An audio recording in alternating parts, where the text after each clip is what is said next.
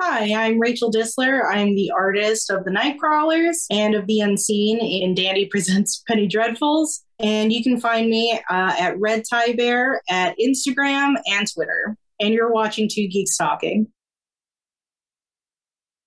Good morning, afternoon, evening, everyone. Two Geeks Talking is an entertainment industry interview show where we interview the creative people from the comic, film, TV, movie, and video game industries. Of course, I'm your host, Kurt Sasso. We are joined today on another interview with a very talented and creative person. She's an artist extraordinaire. She has a couple of projects on the go currently. One, most notably, is Dandy Presents Penny Dreadfuls, as well as an upcoming series in March of 2023 called The Nightcrawlers, which she was originally scheduled to talk about, but we'll save that for next year. We are joined today by the ever-talented Rachel Distler. How are you doing today? Good. Don't worry, that happens a lot. Many college graduations in my family have gone very similarly. As long as I didn't say distillery, then, that's something completely. That also happens. Oh, jeez, that's horrible. Like, we're all very used to it. How are you doing today? I'm good. I'm a little underslept, but, that's pretty normal for, pretty par for the course. How are you doing today? Doing good. For those that don't know anything about yourself as a creative person, tell us who you are and, of course, what you're bringing to Two Geeks Talking today. Today, you mentioned Dandy Presents Penny Dreadfuls. So just kind of talking about, really, that was my first release in the Diamond catalog. Just excited to talk about that. I've been working on a lot of indie comics, a lot of indie releases. There was The Color of Always that came out earlier this year. Some stuff for Wildstar Press. I just kind of talking about what it's like to be in the weeds as a very beginner published artist. It's always great to see someone's journey, whether they're starting out or whether they've been a professional for many decades. I love seeing that in everyone that comes on this particular show. But what about your journey? How did you get started with the creative art of illustration and comics? If we really want to go super way back, probably one of the first things that I tell people, honestly, was I read a lot of Garfield comics in the newspaper. And so my dad would buy me these collected copies of all the Garfield comics. And then it kind of got to this point where I don't know if anybody remembers this early comic software where it was specifically tailored to make Garfield comics. Yeah. I think it was on the Windows 95. Yeah. Or something. I think it had to be that. It was the big tan monitor. And I would just spend hours assembling, I would assume, these non sequitur Garfield comics. Toonami happened and, something clicked in my brain where it's I guess this is what I do now. So ever since then, I've just been really fascinated by how comics work and why I think they're so potent as a narrative medium, what makes them really different compared to any kind of media really with sound or movement, and why we connect with those things so personally. Now I'm here, I guess. And that's a good question, actually. Why do you think that the comics are a more consistent medium for conveying messages and thought than other mediums say music or film? I lived by this college, and pretty early on when I didn't actually go to this college, I just happened to live very close to it. I was just kind of walking through the campus because it's connected to a park and you're just free to walk around. And I saw this board and it was advertising that night, lo and behold, what luck, they were having a artist talk with Art Spiegelman. And so I was okay, gotta go. I'm at this talk later that night. He has this really wonderful breakdown about what he thinks is really, really special about what makes comics work. And that sort of elucidated some of my ideas, really. He talked about when people recall their memories or want to tell stories, often what happens really is you're not living a very continuous playing video of your life. Really what you're kind of doing is imagining these separate segments that all build up into a story. And very much that is what happens when you have comics. You have these spliced up pieces of art, these pieces of story that all come together and inform each other and build into different kinds of meaning. The fact that we think this way is so incredible and so close to like what we're doing with comics that really thinking on his words and realizing like, yeah, that's how I imagine, at least to me, like how we are like trying to tell each other different kinds of stories, things about ourselves, even how our day was. Like everything is just sort of like a fragmented little bit going through your mind, and you're just kind of putting them together. And so it really resonated with me. So then I have to ask here, what is your creative kryptonite as an artist? At this point, I'd probably say a lot of burnout. Like I should probably sleep more. Everyone's always telling me I need to sleep more. Like I'm looking at like this whole list of what I've been working on, and I have like a pile of scripts right beside me. I definitely need to lay down and sleep a lot more often. If people would stop sending me such great scripts, maybe I would lie down and take some sleep. But I'm just always like so excited when somebody sends me something really, really cool that like I have to jump on it. Comes the refrain like, Rachel, do you ever sleep? Not really. There are some days where like I'll just be sitting at my drawing table, just absolutely no thoughts, head empty. It's like not coming to me. Maybe I'll lie down for a nap or something, but like that's got to be the thing, is like needing to slow down a little bit. Well, let's talk about some of your professional career so far here. Like regarding some of the other projects, you'll probably hear me bring up like Brent Fisher a lot because we a lot of projects together. They're like the primary writer I work with right now. They wrote, it's a whole laundry list. So, well, first of all, they wrote the story for Dandy Presents Penny Dreadfuls. It was kind of funny because when they like sent it in, I think we both kind of assumed like, okay, this story is going to fly off into the ether. We're just going to like hope to hear back, kind of like a competition sort of thing. Like It was an open call essentially. And so they would pick from like the top 3, and knowing exactly how many submissions get sent into this kind of thing, we're like, well, it's great that we had something ready to go. They're insanely fast. Like they write like beautiful scripts over the course of a 30-minute lunch break from their job. I don't even know how that's feasible, but like that's what happens. I thought the dialogue was like spectacular, and I don't know how you do that within 30 minutes. They send it off with like my artwork and things. I go back to working on the Nightcrawlers furiously, and then like one day they just like message me and they're like, oh, so we got into the thing. Like, oh my God. I have to definitely just kind of drop what I'm doing right now and like get on that super, super quick. The turnaround on that was pretty quick. I think ultimately after edits and things were done, we were left with 3 weeks to get it together, which it's not terrible for just like 6 pages. Also, the recurring rounds of edit, colors, and also handling a bunch of the other projects I'm working on was like pretty intense, but very much worth it. Well, we did the story for like The Color of Always, one of the founders of Extra Pages Press. And that's how we met. I think almost exactly a year from now that we had met, and I'm looking at this and I'm like 1, 2, 3, 4, like there's a lot of stuff in the works. They reached out to me for a story with Dauntless. We're going to be like working on, I think they said like 64 pages, something like that. So like, yeah, it's definitely piling. We're just like working on a ton of things together. Otherwise, I worked with Damien Becton on our story, A Certain Morality, for Songs of the Sea, which was like really, really wonderful. I remember they just like sent me a message, I think on Instagram, was just like, you like pirates? Like, boy, howdy, I do actually love pirates. This would be great. These incredible writers just like finding my inbox. Hey, here's a thing I did, 30 minutes to a day, just immaculate. And that's why the burnout happens, because like I have to have it. Like I have to see my name on the story and say like I was smart enough not to pass it up.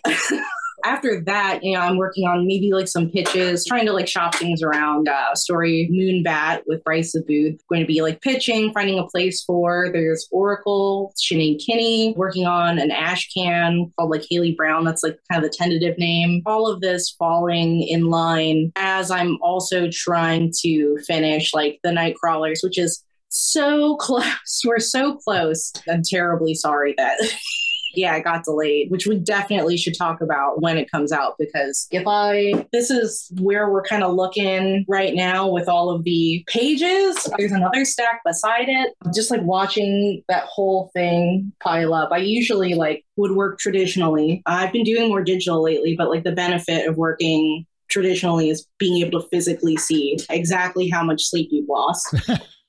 In one beautiful pile. It's been a super whirlwind. And now we're working on Sharp Wit in the Company of Women, like a story called Invictus. Just like something they just rattled off the top of their head. At least I assume so. That's how Brent makes it sound like, oh, I had this idea. That occurred within 5 minutes. It's flawless. Okay, yeah, let's do it. Like whatever you want to do, I'm definitely on board. So it's cool to have a creative partner like that. I do miss my bed, but I really enjoy drawing all these stories. So like it's a fair trade-off. It's safe to say that sleep will not be coming anytime soon unless you pass out while you're holding one of your cat's drawings. So. I mean, that does happen more often than not. Well, I think last night, actually, I fell asleep while holding my iPad while Procreate was open. I think that in order to get ahead when you're just like starting a published career, you're just like, what's the next project? What's the next project? What's the next project? And like a personal rule of mine is to just like never take a project that you don't 1,000% believe in, because if it crashes and burns, at least you get to say you had a great time. But if and when it succeeds, you're just like, I told you so. What did I tell you? And you get to be like really smug about it. And I'm pretty excited for that. I hope that gets to happen. I feel like starting out, I shouldn't really bank on one thing. I should get to know, who are essentially my classmates, right? Like who is working at like the same level as I am, or who's aiming for like the same kind of goal. Just like get to know everybody really, really well, see who you collaborate with super, super well, find, your dream partnerships, just like take it from there. Making comics is really hard, but friends make it nicer along the way, right? And it's a small community as well, too. As wide of a world that we are living in currently, and as small as it is digitally with the internet and social media, the comic circles are fairly small. Word gets around pretty fast about who does what. Right. I like what I'm seeing, and I liked what I saw with Nightcrawlers. And well, thank you. Let's touch on Nightcrawlers. I definitely want to have you back on because Source Point Press has been... So tell us about the Nightcrawlers elevator pitch, and how did you find your art style for that? As for the elevator pitch, I mean, I think that Marco Lopez, like the writer, really nails it with the tagline, when something goes bump in the night, they bump back. It feels very Goonies when I'm drawing it. Just like really getting into the mindsets of all the characters and trying to like play their personalities off of each other is a lot of fun. Honestly, with the art style for that, I just kind of went with it. Wanted to do something that's both energetic and kind of cute, but kind of like really dynamic in the sense of, for this book, we're specifically focusing on like the look of werewolves. And one of the difficult tightrope walks, I think sometimes, is like, working in the genre of children's horror is like, okay, remember being a kid, remember reading Goosebumps. What's the fine line between good scary and bad scary? When I'm doing the Nightcrawlers, I try to keep in mind like what's accessible for kids, but kids still love, scary things. I feel like I still have a very childlike fascination with just like horror. I'm always watching like horror YouTube channels and things.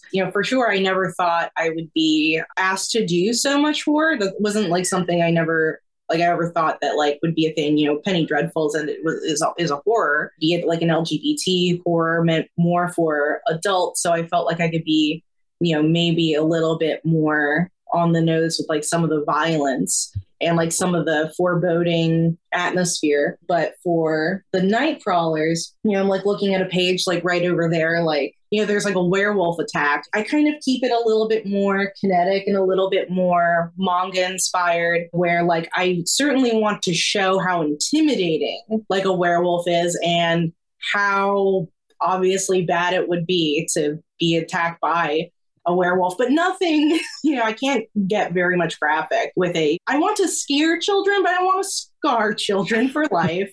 And I definitely don't want this thing that I constantly am sweating about, where it's like, a kid is definitely going to be the one who points at this book and says, hey, mom, hey, dad, I want to read this book. And then, their parent will just like look through the book. I'm so sorry about my cat.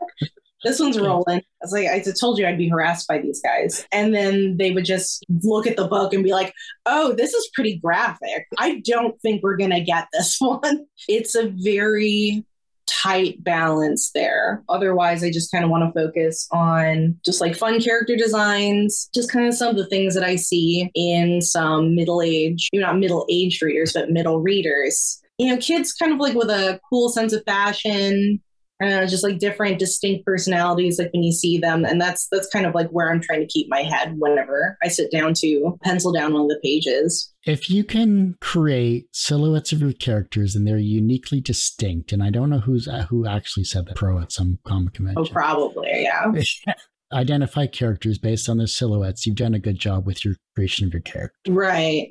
Think like more and more I want to push myself into that realm. And that was something I was keeping in mind when making the characters. Like there isn't anybody who's too outrageously, say, like oversized or like really small. I do try to keep it within like a certain vibe, but when thinking about like what they're wearing, especially, like we have a character who's like a bounty hunter and her name's like Greta. And one of the things that like I wanted out of her silhouette was like, what about a really cool brimmed hat and these very tight lines from like her shirt and her boots, like something that conveys, like a level of seriousness, but like a little bit of flair. I had a lot of fun making Calvin, who's like one of my favorite characters. So, I gave him a very distinct hairstyle, so that, you'll always be able to like pick them right out. There's like Mika and I don't know, like, because they have this sort of interplay with each other where they're always trying to vie for the position of like leader of like the Nightcrawlers. I kind of had this like vision in my mind, like what if we gave Mika like a version of the fur-lined coat that Squall wears from Final Fantasy VIII, like somebody who's like kind of cool, even if like I think she's also really funny. Two characters I think convey cool, but like in different ways, like somebody with a very stylish haircut, almost like an army style jacket, and then somebody who takes like a different road of cool, like somebody who has sort of like a chopped up haircut, upturned like fur. What would those two look like constantly butting heads all the time, while everybody in the background, you've got like Bruno, who's kind of your lovable giant, and his sister, who's like a goofy kind of Wyatt, but like pops in at just the right time with the funniest comment, like sister. And then there's like Franny, who I gave her like hair that covers her eyes and like super into metal music, like kind of outfit. Maybe like her dog matches like the outfit, they both wear a bandana, that kind of thing. And just like tying it all together and making them stand out whenever they're in like a group shot together. In your opinion, what is the most important quality of an artist in comics today? And how does that translate to what you've worked on? That's a good question. Have you ever heard the phrase like, there's no perfect pasta sauce, but perfect pasta sauces. One thing can't be perfect, but it's the milieu of things that like create a really wonderful atmosphere. There's like something perfect out there for someone. I think, obviously raw talent can't take you anywhere, all the way. It's always going to be a split between ability and just the tenacity to work really hard.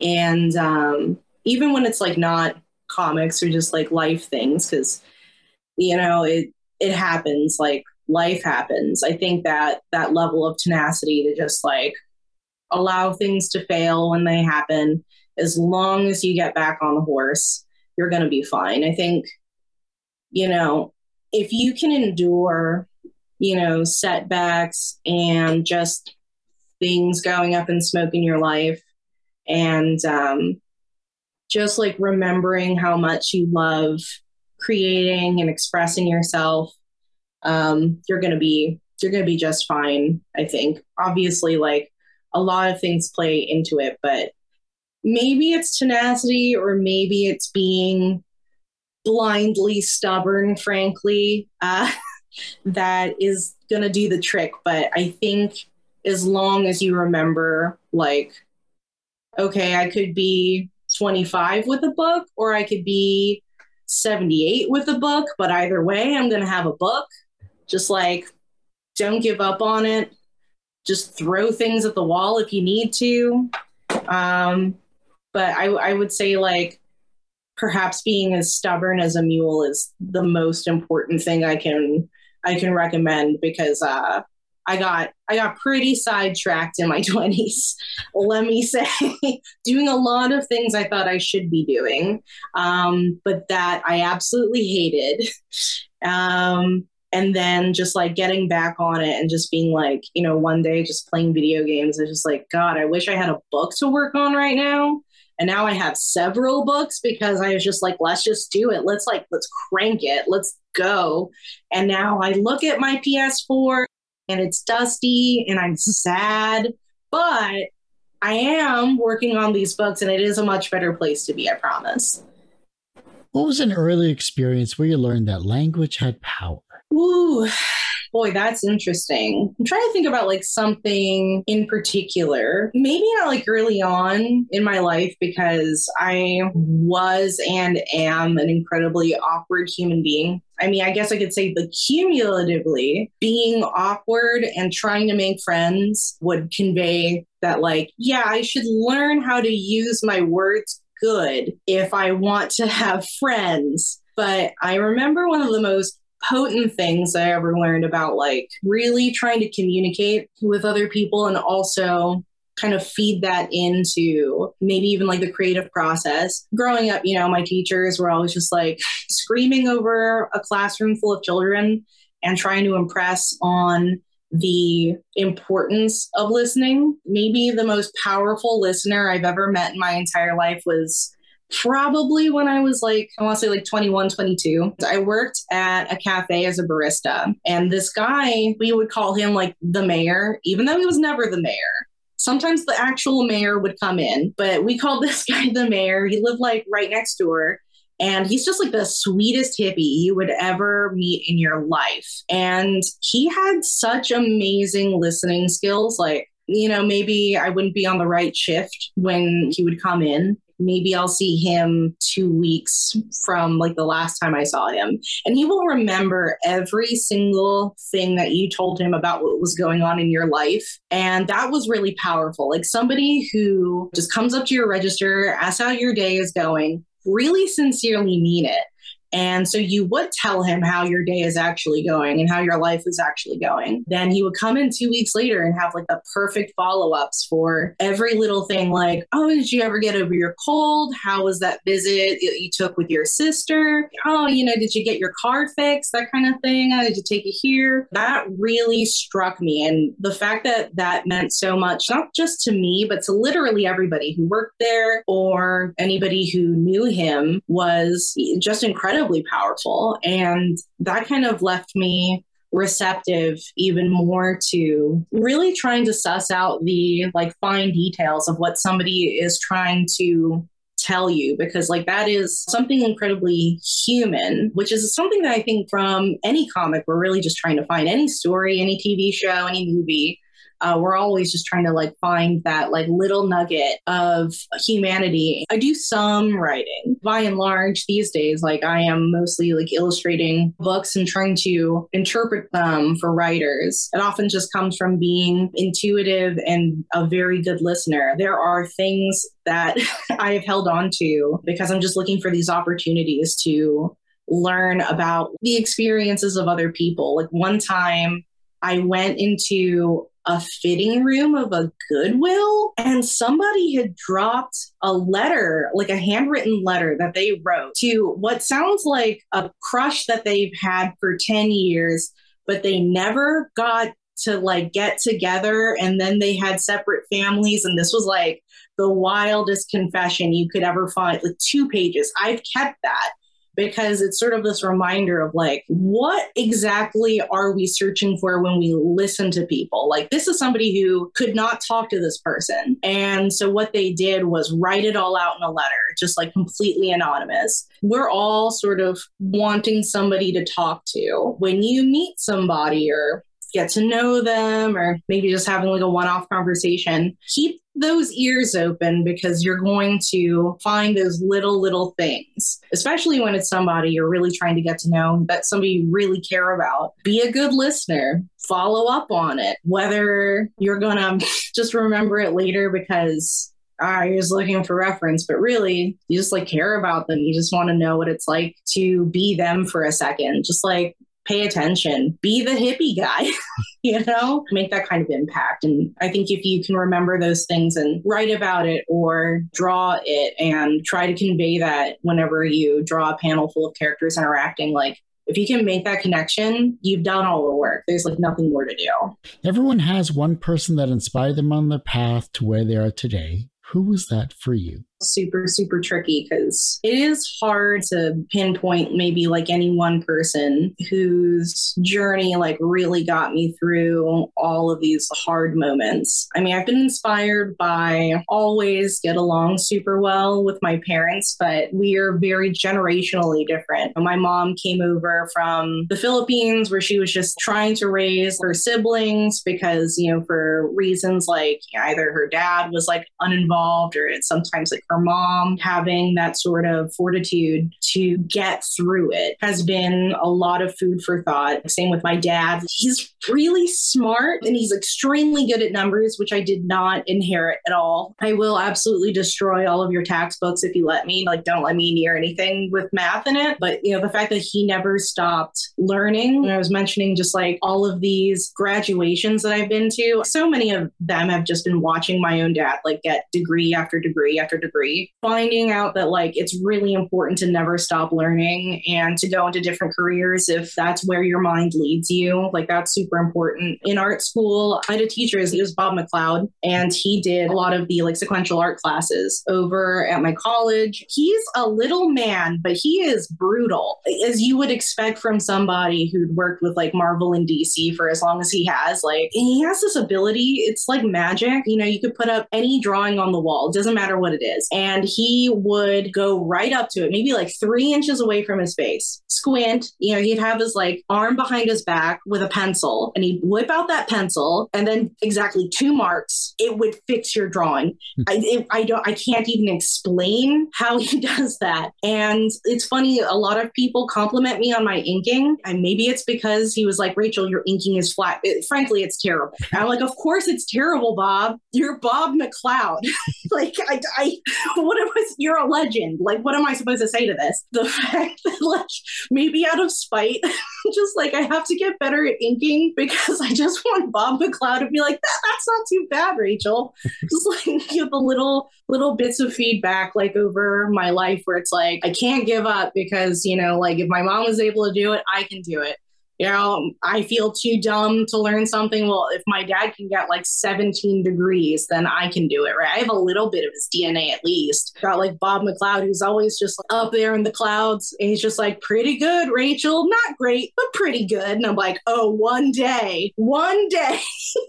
You're going to look at something I've done and maybe you'll only put like 1 stroke on there instead of 2.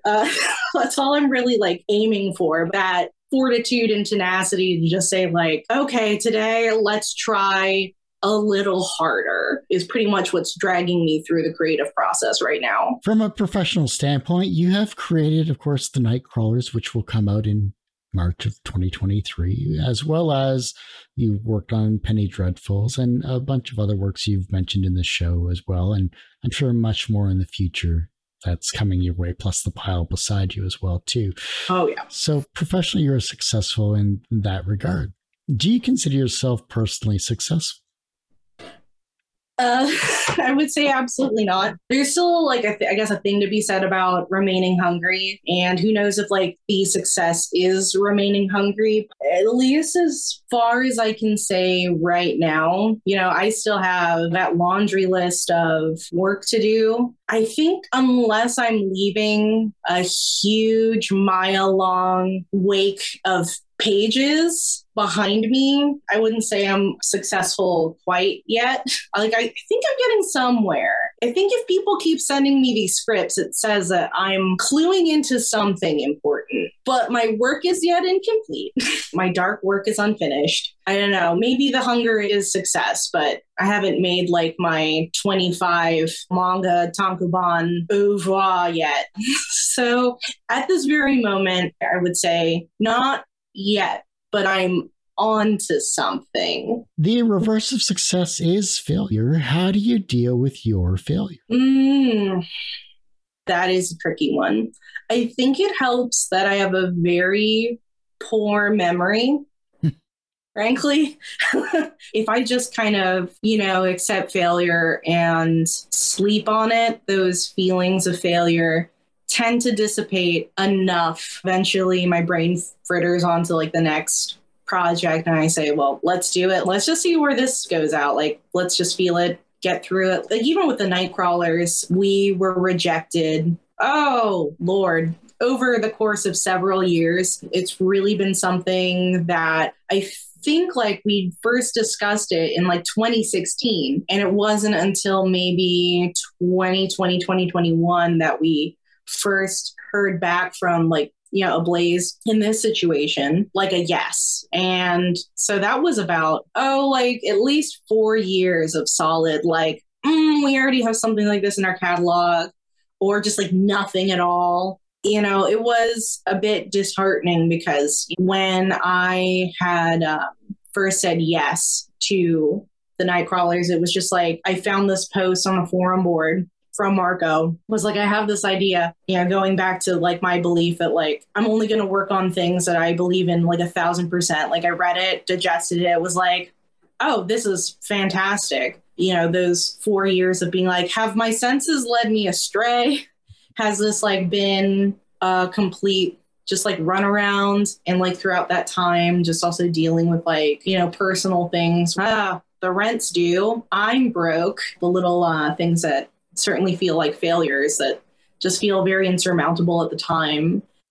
Just kind of sleeping on it and just remembering like it's going to be another sun coming up tomorrow, and I'm not the only one on earth with a very poor memory. Like, people are going to forget. I'm going to forget. We're not all going to dwell on it forever. Realizing that if I don't become the agent of change, like in my own life, if somebody is going to make that decision for you, it may not be a deliberate decision on like somebody's part. For example, what year was it? I mean, it's not super important. I think it was like actually kind of roughly around the same time, Marco began pitching for the Nightcrawlers. Like, I got fired at my job. My wife wasn't working at the time. So, it was up to me to pay the bills and all this other stuff. And she did actually just start working. So we were like finally getting a little comfortable again, when like, oh, there goes like my income for God knows how long. And like, that certainly felt like a failure. And that certainly felt like somebody has made this decision above me of what to do. But if I decide to like sit down, and this is like around the time when I was saying like, okay, I've been miserable kind of doing this job anyway. What if I just went back to making comics like I always wanted to, like I always like intended to, but I don't have any of the work that I would like to show for it. I guess it worked out okay. Just remember that you're going to forget, they're going to forget, and you want to be able to fall back on like those decisions that you made for yourself that you're going to be happy with. And like inevitably, if you are making those decisions for yourself, you'll be happy with it. The younger generation is looking at your work and they're becoming inspired to be creative in their own way, whether it's as a comic artist or a creative person in some way, shape, or form. They are looking at your work and becoming inspired. How can they inspire the generation that follows them?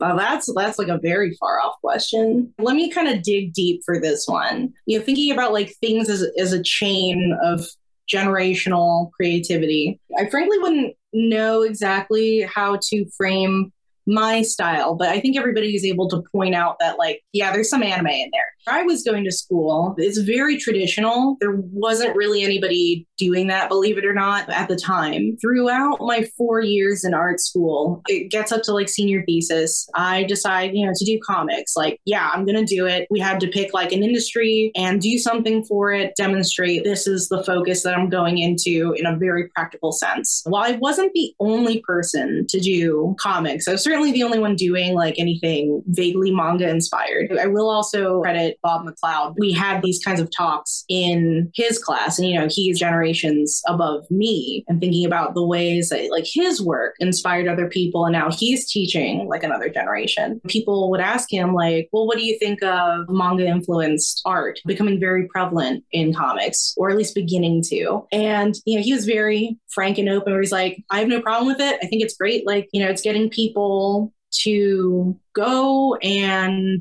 get inspired and make books. And it's just like the natural progression of things. By the time I was done, there's my senior thesis. I do comics and it's manga influenced. Every year, like I live in the same city as the college I graduated. Every May, they have their own open like senior theses. So I can go back and see what other students are doing now. And there's just like a plethora of comics, and they're all like very manga inspired. His prescience is like correct. So the thing that I kind of had to buck a trend for at the time is now just like so common, which is great. Like I love seeing that. So I would think that like in this sort of timeline and progression, if people, say like a kid picks up the Nightcrawlers and looks at my artwork and says like, this is great, and they want to start drawing like their favorite characters from the book, which is, very much how it begins. Look, I watched Toonami and made a lot of Tenchi fan art. That's how it works. And they start kind of going from there. But manhwa is super popping off right now, which is, its own distinct art form, even like from manga, and like where what the sort of the sensibilities are behind manhwa versus like manga. I don't really know how to differentiate the pronunciation. So there's like manhwa with like HWA at the end, and that's Korean. That's like Korean comics. Nice. And there's like manhwa with like HUA, and that's Chinese.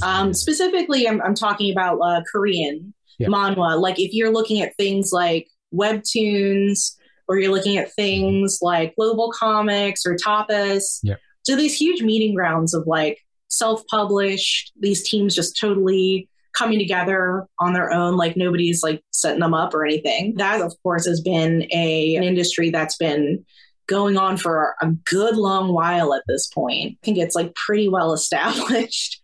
Yeah, maybe some people might still feel like you have to go to a publisher or get published. Its own sort of debate. There's certainly nothing illegitimate about like making a webcomic. I think it would be ridiculous to make that claim. One of the ones that pops right into my mind, maybe like it wasn't on webtoons or anything, but Naimona became a huge thing, right? Made online and then became, published, and boom, boom, boom, and now we've got She-Ra. Obviously, these pathways are extremely legitimate. If we're looking at like the further continuation of these things, like webtoons is so huge right now, and a lot of it takes from that manhwa sensibility. Somebody looked at the Nightcrawlers and then grew up alongside webtoons and gets influenced by all of those other things and creates this like enormous pastiche. If we're talking about like inspiring the generation past that, I think that's sort of the direction it's going in. I think it would be wonderful. Somebody looked at my work, the way I looked at Garfield comics, I guess now instead of having a Garfield program creator, they would go into like Clip Studio Paint, and like that already has webtoon settings. You could do this at the age of 7 if you're a mad lad, like absolutely. Maybe I wouldn't recommend putting a whole story out on the internet while you're a child. That's like another thing, but you could. You can at least get like those ideas, and like that just starts like a whole nother generation of kids becoming adults, who continue to buck this trend of maybe thinking they need a publisher for legitimacy, maybe another generation of kids who are pushing for different styles within their own college if they decide to go, because you certainly don't need to. It's going to be this like spiraling chain that keeps going on for eternity. Immensely exciting. I just feel like a dinosaur thinking about it.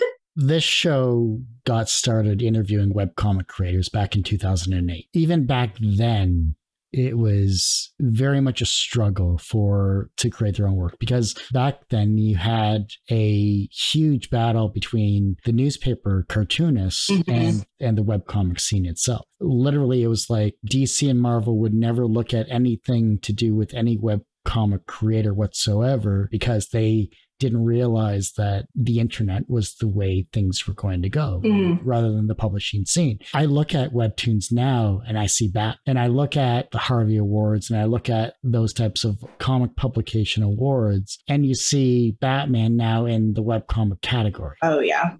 I understand it. I think it's amazing that they're finally jumping on this bandwagon, but it took them 20 some odd years to even get to that stage because they didn't think it was financially viable. In some ways, it felt like when that happened, it was still shocking that it was even happening because of how long, DC had just not dipped their toes in at all. And yeah, absolutely kind of like poo-pooed it. Then when it happened, it felt very organic, which was kind of surprising. At least when I read the comics, I was like, oh yeah, this reads great. Like I really enjoy like sitting down and reading them. A lot of ways it was like, what took you so long, other than I guess being way too stuffy for it?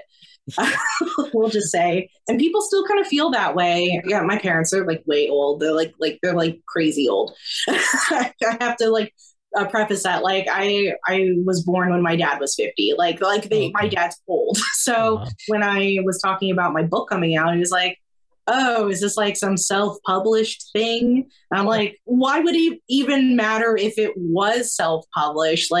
I'm sure he's not aware of things like Kickstarter or Zoop.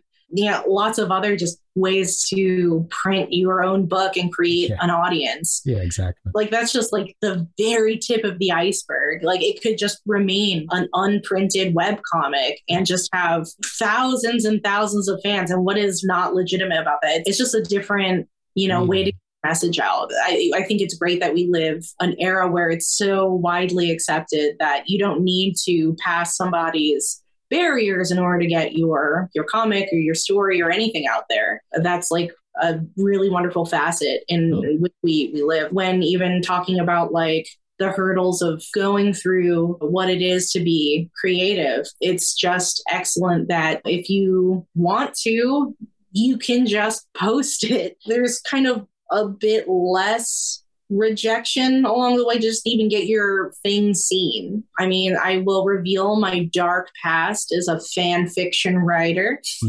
It was great to just be able to take my favorite characters and make them do stuff because I wanted to. And then people would leave comments and they would, be like, can't wait for the next chapter. How encouraging is that? We talk a lot about failure as a creative, but those little wins right there, that's also real development. I remember when reading a story about different teaching techniques in China. I guess I have to see if this is true. It seems very legitimate where, if a teacher is grading your paper in China, I read that they would circle what you did right and X what you did wrong, because it's just as important to know what you're doing right, because we're all lost.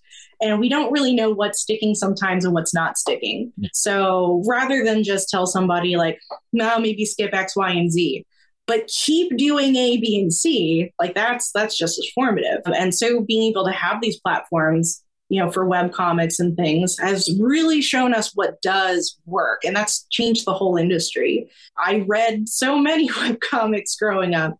It's left me totally speechless, clearly. What an age we live in. If your life was a comic book, what would its title be? And what would its soundtrack be? I was kind of thinking about this. I think I was even telling Brent about this because it popped up in my Apple Music. I was like, oh, damn, I do love the Beths. So they have this one song that I was like, yeah, this would be the title of my life, which I guess is my comic book, which is Future Me Hates Me. I can't sum up like a better sentiment that I feel about myself sometimes. It's like a double-edged sword where I'll forget to do something. I'll be like, oh, past Rachel, I can't believe it. But other times I'll do something ahead of time, but I can kind of foresee like, this is going to happen. Like, I'm going to come home from work. I'm going to be really tired. So I'm going to do the dishes before I go to work. I'm going to be like, I'm going to be really nice to future Rachel. And then I'll come back and the kitchen's nice and clean. I'll be like, yes, like that was it. It'd be like, definitely Future Me Hates Me, which is also a song. So like that would also be part of the soundtrack, I think. I mean, otherwise, I'm starting a Weezer cover band. Nice. Called Weeze Her. Definitely, hit me up, Rivers Cuomo, if you would like to do some soundtrack work whenever you're finished. I think what did they recently do? They definitely did like, was it music for Pixar? Maybe Weezer felt like doing me a song, maybe in the style of like some of the Alone albums. That'd be really incredible. You know what? I will actually also say this. This would go on the soundtrack. They did a frankly, personally terrible version of a song that they did. I know way too much about Weezer. Rivers had a college band called Homie, and he wrote a song called Sheila Can Do It. One of the recent albums, Van Weezer, they did another version of Sheila Can Do It, which doesn't have nearly the same vibe. But if you look at the original lyrics, again, I know way too much about Weezer. It was originally titled Rachel Can Do It. And so sometimes when I'm having a bit of a downer, I put on the song. I was like, Rachel can do it. Yeah, if Rachel can do it, I can do it. And I don't see the problem with that. There we go. Well, Rachel, I do hate to say it, but that ends this particular episode of Two Geeks Talking. I want to thank you so much for coming on the show. Yep. Thanks for listening to me like ramble about kind of anything and everything. Before I let you go, where can we find you? How can we support you? And of course, where can we see all of your work on the internet? Basically, if you go onto Twitter or Instagram, I use the handle Red Tie Bear. I use bears in a lot of stuff. I also have a coffee also under Red Tie Bear. You can find my portfolio under Red Tie Bear. So if you Google that, you're going to be able to find me. Well, like I said, that ends this particular episode of Two Geeks Talking. You can, of course, find this interview and 1,000+ others on our website, tgtmedia.com or twogeekstalking.com. That's the word two, not the number two. And, of course, on our YouTube channel, which is a lot more updated than our website. It's www.youtube.com/c/TGTmedia. And as I say every week, everyone has a story to tell. It's up to me to help bring that out. Thanks for listening or watching on Two Geeks Talking.